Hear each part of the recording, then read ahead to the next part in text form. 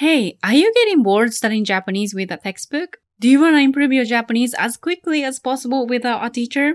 Try out my audio course for free. The link is down below. Thank you. はい、皆さん、こんにちは。The Miku Real Japanese Podcast へお帰りなさい。皆さん、元気ですか？日本はだんだん涼しくなってきました。今このエピソードを撮っているのは9月14日の水曜日なんですけど、だいぶ涼しくなりました。嬉しいです。でも嬉しい気持ちと同時にちょっと寂しい気持ちもあります。夏はすごく楽しかったので、夏が終わるのはちょっと寂しいです。日本ではなんか夏が終わった後にちょっと寂しいなって思う人が多い気がします。皆さんの国ではどうですか？なんか夏はいろんなことをしてすごい楽しかったっていう思い出があるので、それが終わってしまうのは寂しいという気持ちですね。私が好きな歌手の中に森山直太朗っていう人がいるんですけど、その人の歌で夏の終わりっていう歌があります。夏の終わりっていう歌なんですけど、いつも夏の終わりにはこの歌が頭に浮かびます。どうでもいい話なんですけど、ちょっと話したくなったので話しました。皆さん夏はどうでしたか？何か楽しいことをしましたか？私は夏いろんなことをしたんですけど、一番楽しかったのは、東京の伊豆諸島への旅行でした。すっごく楽しかったです。また YouTube に動画をアップロードすると思うんですけど、東京からジェット船、早い船で2時間半ぐらいで伊豆諸島の島に行けるんですけど、本当に綺麗でした。沖縄の海ぐらい綺麗な海でした。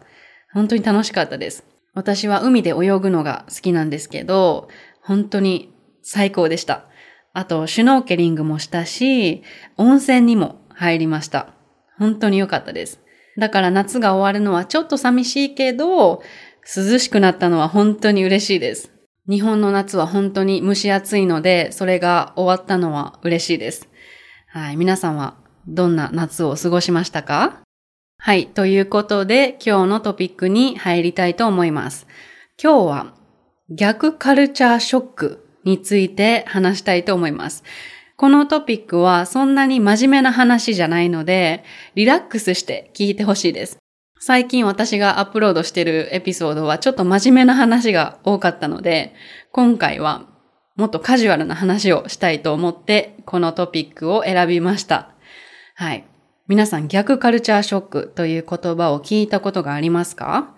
カルチャーショックっていうのは英語なので皆さんわかると思うんですけど、他の国に行って違う文化に触れてびっくりしたりショックを受けることをカルチャーショックと言いますよね。で、逆カルチャーショックっていうのは自分の国から出て他の国に住んでまた自分の国に帰ってきた時に感じるカルチャーショックのことです。だから自分の国に久しぶりに帰ってきて、あ、そっか、私の文化ってこんな文化だったんだって気づくこととか、ショックを受けることですね。はい。私は初めて留学したのは19歳の頃でした。19歳でスペインに行って、20歳で日本に帰ってきたんですよ。で、その時にすっごく逆カルチャーショックを感じたのを覚えていて、その話を今日したいと思います。皆さんは他の国に住んだことがありますか？他の国に住んだことがある人だったら、きっと同じような経験をしたことがあると思うんですけど、私はスペインでの生活に慣れすぎて、日本に帰ってきた時にすごくショックを受けました。逆カルチャーショックの中には、いいショックもあるし、悪いショックもあるんですけど、今日は全部合わせて10個の逆カルチャーショックについて話したいと思います。はい。じゃあ、ちょっとポジティブなことから話そうかな。はい。じゃあ、一つ目。一つ目は、とにかく接客が丁寧です。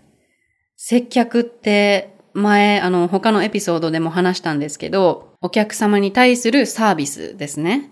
これは皆さん聞いたことがあると思うんですけど、本当に接客が丁寧です。一番最初にびっくりしたのは、スペインから帰ってきて、日本でお金を変えた時に、お金をちゃんと数えてくれたことに感動しました。あまり海外でお釣りを返すときにお札を数えてくれないですよね。日本だったら空港でもコンビニでもどこでもお釣りを返すときはお札を数えるんですけど、海外、ちょっと他の国はどうかわからないんですけど、スペインとかヨーロッパではそれはなかったので、久しぶりに帰ってきて、お釣りを返すときにお札を数えてくれたことと、目を見て接客してくれたことに感動しました。で、これは空港だけじゃなくて、コンビニでもスーパーでもどこに行っても接客が丁寧だと思います。もちろん他の国でも接客が丁寧な国もあると思うんですけど、日本に久しぶりに帰ってきてびっくりしたことナンバー1でした。はい、次二つ目。二つ目は電車の中がすごく静かなことです。これはスペインから帰ってきた時もびっくりしたし、次またメキシコに行ってメキシコから帰ってきた時もびっくりしました。っていうのは海外では電車の中でもみんなおしゃべりしますよね。おしゃべりするし、電話で喋ってる人もいますよね。日本ではこれがないです。満員電車、たくさん人がいる電車の中でも本当に静かです。こんなに人がいるのに、こんなに静かなのはなんか変だなって思うぐらい静かです。でも大阪とか関西ではもっと電車の中で喋る人が多いです。関西っていうのは日本の真ん中の地域ですね。大阪、京都、奈良、兵庫、和歌山とか、そのあたりのことを関西って言うんですけど、関西人の方がよく喋ります。だから私初めて東京に行った時に、普通に喋ってたら他の人に冷たい目で見られたのを覚えています。そう、だから関東の方が関西より静かかもしれません。とにかく日本に帰ってきた時に、めっちゃ静かじゃんって思ったのを覚えています。あとはどれだけたくさん人がいても、みんなちゃんと列に並ぶところはすごいなと思いました。はい。じゃあ次、三つ目。三つ目は、言ったことに責任を持つ人が多いことです。はい。これはいいカルチャーショックでした。っていうのは、日本人は仕事でもプライベートでも自分が言うことにすごく責任を持つ人が多いなと思いました。例えば、カスタマーサービスセンターに電話した時とかでも、かけ直しますって言ったら必ずかけ直してくれます。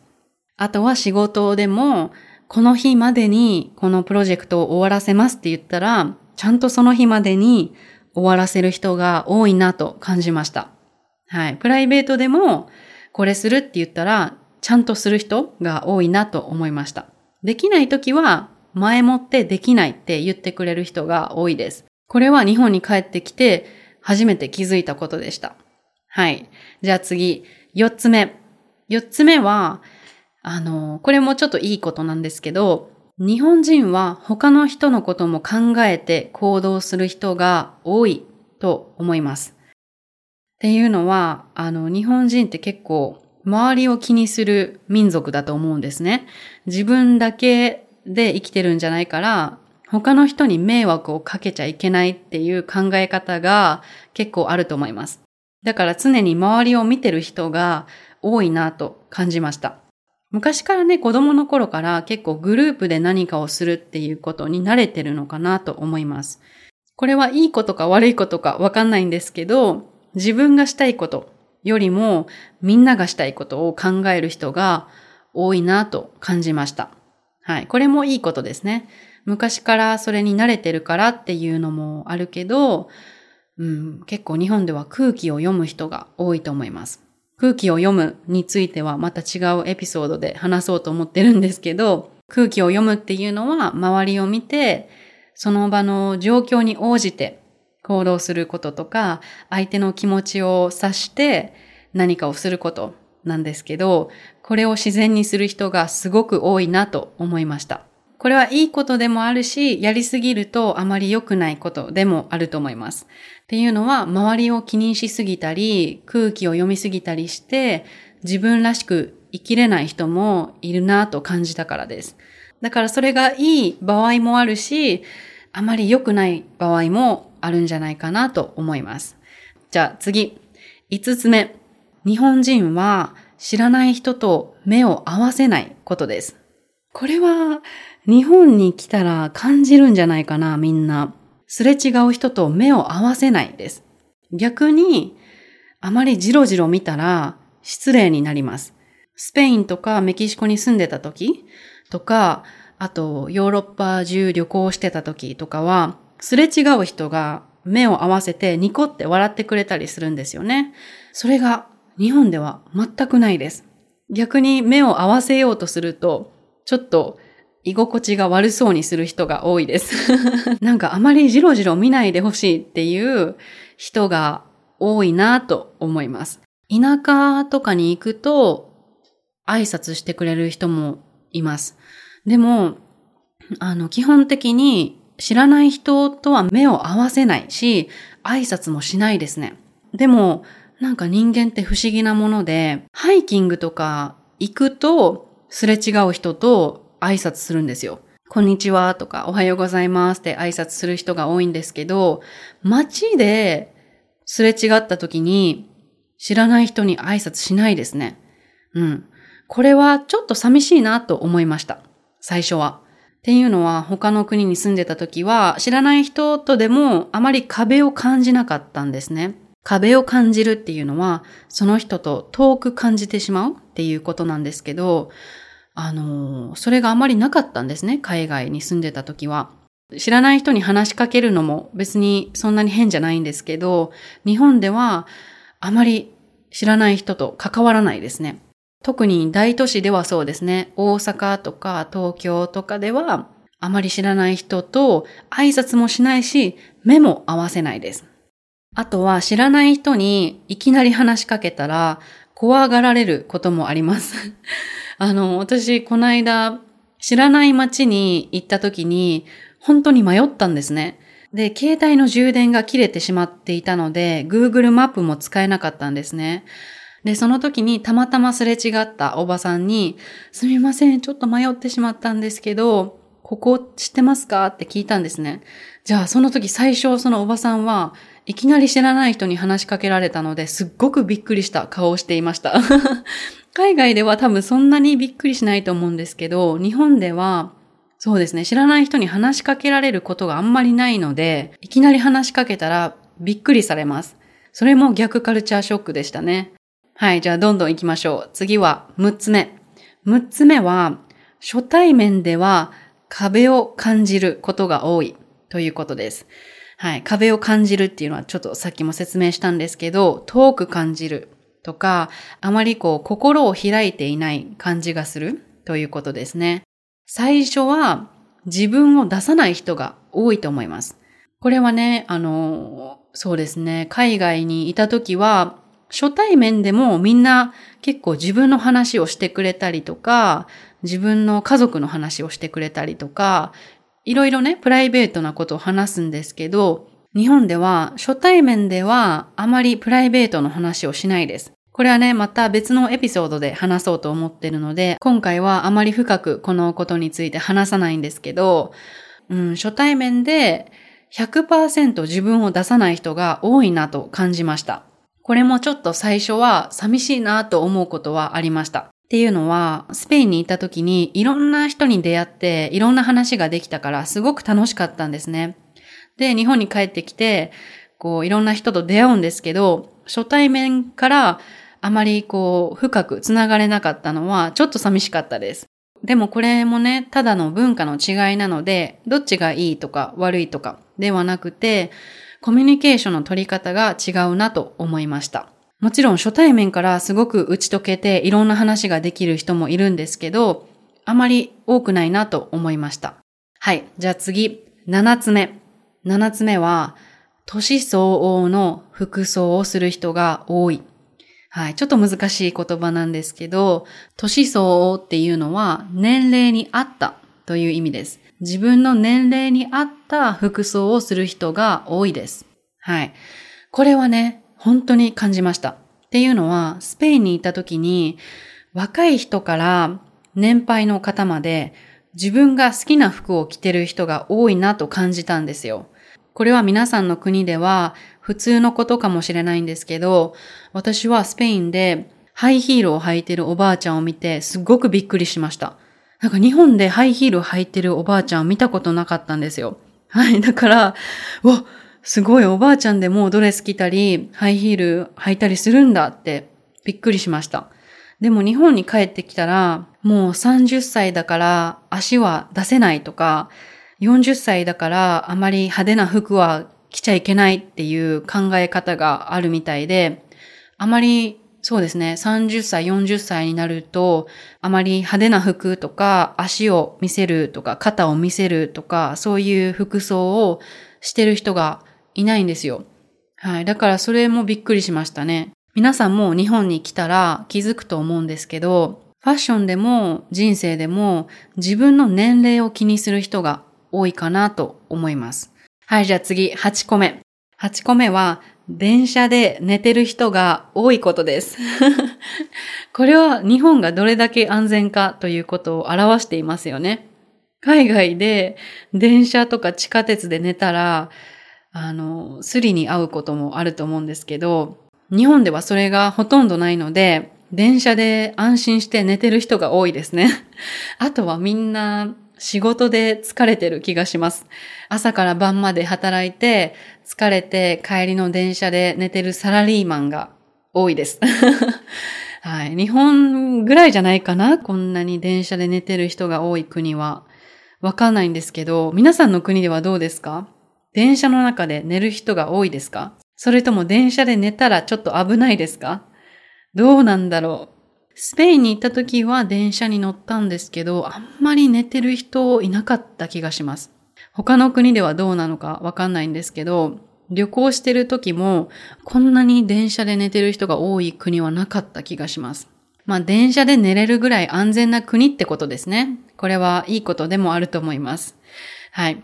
次の9個目は、この安全な国っていう話につながってるんですけど、日本では子供が一人で学校から帰れます。で、小学生ぐらいの子供が一人で電車に乗ることもできます。海外に行った時に子供が一人で道を歩いたり、電車に乗ってるのを見たことがなかったんですね。久しぶりに日本に帰ってきて子供が一人で学校から家に帰ってるのを見て、あ、そうだ、日本では親が学校まで送り迎えしなくてもいいんだって思い出してびっくりしました。日本では小学生が親なしで子供だけで電車に乗ることもあるんですね。その学校が遠いから電車に乗って学校まで自分たちで行くんですよ。これも海外ではないですよね、多分。それしたら危ないですよね。でも日本では安全なので、一人で電車に乗ることはないかもしれないけど、子供だけで友達と一緒に電車に乗ることはあります。だから本当に6歳とか7歳ぐらいの子供が自分たちだけで電車に乗って学校まで行ってるんですね。これってすごいことですよね。はい。じゃあ次、最後、10個目。これもちょっと日本が安全なことにつながってるんですけど、後ろポケットに財布を入れてる人がいることです。後ろポケットっていうのはズボンの後ろにあるポケットですね。そこに財布を入れて歩いてる人がいるんですよ。これも海外でしたら絶対取られますよね。すぐにその財布なくなりますよね。でも日本ではそれがないんですよね。だから本当に安全な国だと思います。で、もう一つは、日本には無人販売所っていうところがあるんですよ。